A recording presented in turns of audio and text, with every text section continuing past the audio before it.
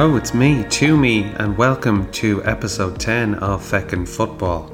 This is the podcast about football from an Irish perspective. How are you doing today? Today is Pancake Tuesday, 16th of February 2021. I've already had savoury pancakes and sweet pancakes today, so it's a good day so far. And Pancake Tuesday was following on from Valentine's Day, so there was two kind of meaningless events crammed into the space of 3 days, because Valentine's Day was Sunday and now it's Pancake Tuesday just a couple of days later. So yeah, it's a lot to process. Anyway, enough drivel out of the way. How are you doing? How's your football watching going? As usual, it's been an action-packed weekend with constant football on, and it reminds me of this tweet, or it leads me to this tweet from Gunnerblog about all the football that's on. He says, "Oh, so you like football, eh? What if there was so much football you could barely breathe? Football stuffed into every orifice until you were suffocated in slow-motion replays. What if every match was televised? Yes, even every Burnley match. Do you like football now, huh?" So football is everywhere, and I find the novelty is going down a bit. It's like I said on Feckin Football before, it's like music or Netflix. When you have something on tap, the excitement and the novelty factor goes down a bit. So there's literally football on every single day of the week, and making this podcast is difficult because you release an episode on, say, Monday, and then by the time it's been up like 24 hours, there's been a couple of more matches. So it's really hard to pick a day in the week to launch a podcast.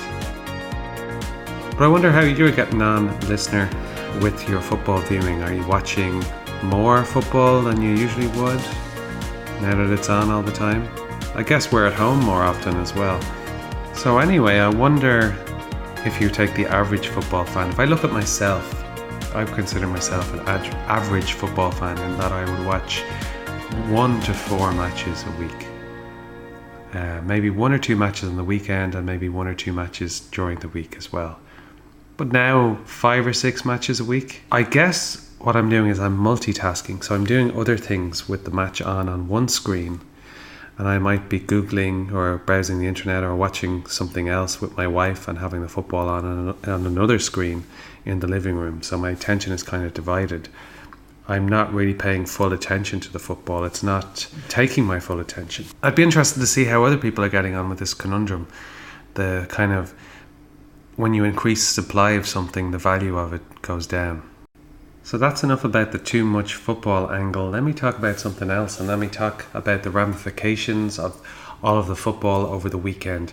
I think the thing that really stands out is that Man City have raced into a lead. They're on top of the Premier League on 53 points, having played 23 games. So they've a game in hand on most of the other teams challenging up there. Man United are in second place on 46 points, so 7 points behind Man City, and Man City could extend that to 10 points if they win their game in hand. Leicester City also on 46 points, Chelsea on 42 points in fourth place, and then West Ham in fifth place, also on 42 points. Liverpool dropping down to sixth place on 40 points. So the gap between Man City and the rest of the Premier League, which is really effectively 10 points, shows the difference between a consistent title-winning team and the rest of the teams, which have been good in spurts and flashes, but have been way too inconsistent to challenge for a Premier League over the course of a 38-game season. And consistency is the name of the game. Consistency is what gives you titles. And if you look at the last 5 games, Man City have won their last 5 games. Man United have drawn 3 of their last 5 games. They've won 1 of them and they've lost 1 of them.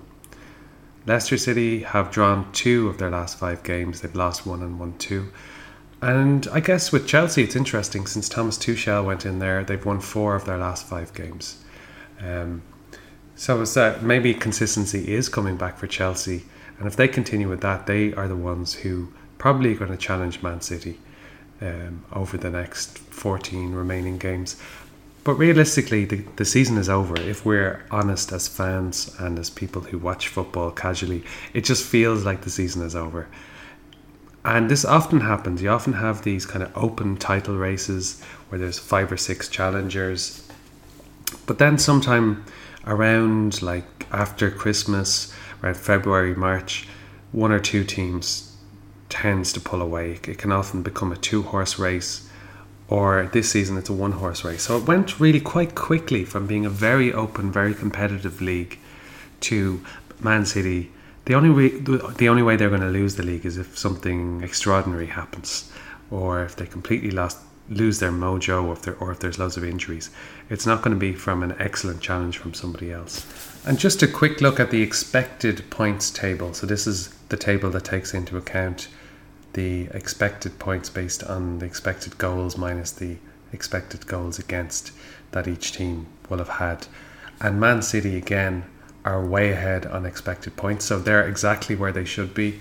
Second place should be Chelsea as per expected points. Third place should be Liverpool. Fourth place should be Man United, and fifth place should be Leicester if you kind of take into account expected points. Gary Neville on Reddit has said the Man United trio of David De Gea, Victor Lindelof and Harry Maguire are not good enough to win the title. So Man United fans, would you agree with that? Is David De Gea? I think he's probably a little bit below the standard required to win a title. He's not as good as Alisson, or he's not as good as the Man City goalkeeper. Victor Lindelof, never been fully convinced by him myself. He's just a little bit weak and he doesn't have a huge amount of pace. Okay on the ball, but still can be dispossessed, I think, as well. He seems to have lapses. So I do have my doubts about Victor Lindelof. Harry Maguire, I think Harry Maguire actually has improved a bit in the last month or so. He seems a bit more mobile. He's moving around the pitch a bit better. But there's still a sluggishness in the way he plays and maybe in the way he thinks as well. He's not very switched on sometimes. He's solid. He's a good player, but he's not at like Van Dijk levels, obviously. The final thing I will say on this week's Feckin Football is West Ham have won 19 Premier League points in 2021. Only Man City, 27, have gained more this calendar year. So that really shows the job that David Moyes has done at West Ham. He's beginning to get a bit more credit now. His style of football maybe suits the evolution of football at the moment, because when you think about it, the other teams are very concentrated on the press, and David Moyes' teams have been really about soaking up pressure and hitting teams on the counter-attack. So that's actually perfect for high pressing as an antidote to high pressing, his kind of direct down the flanks type of football, and it's working really well. We can see this in other teams in the league who play that counter-attacking style, like for example Leicester City doing very well at the moment with that style, and also Aston Villa, I should say, as well. So there you go, that's Feckin Football for this week. Tonight it's Barcelona versus PSG. I think by the time most of you will have heard this, that match will be over, and I guess that will have taken over the world of football. That will be the new hot topic. Leipzig are actually playing Liverpool tonight, and I'm going to do a prediction on Feckin Football, and you will know whether I'm right or wrong when you hear this. So Barcelona versus PSG, I think it's going to be Barcelona 1, PSG 1. Leipzig versus Liverpool, Leipzig 1, Liverpool 3. I think Liverpool are going to rediscover a bit of form in the Champions League. There's probably a bit less pressure on them at the moment. Change of scene, it's probably good for them, and I think they'll easily get past Leipzig over the 2 legs. Even though Leipzig are very good at the pressing, very advanced, Liverpool should have too much quality for them. So enjoy those matches. I mean, don't enjoy them because you've already seen them. Enjoy the rest of February. We're nearly at the end of February. Once we get to March, we'll be marching on. As I've said before on the podcast, the worst of the coronavirus is over. The days are getting longer. I'm looking outside now, recording this at 20 to 6, and it's still bright.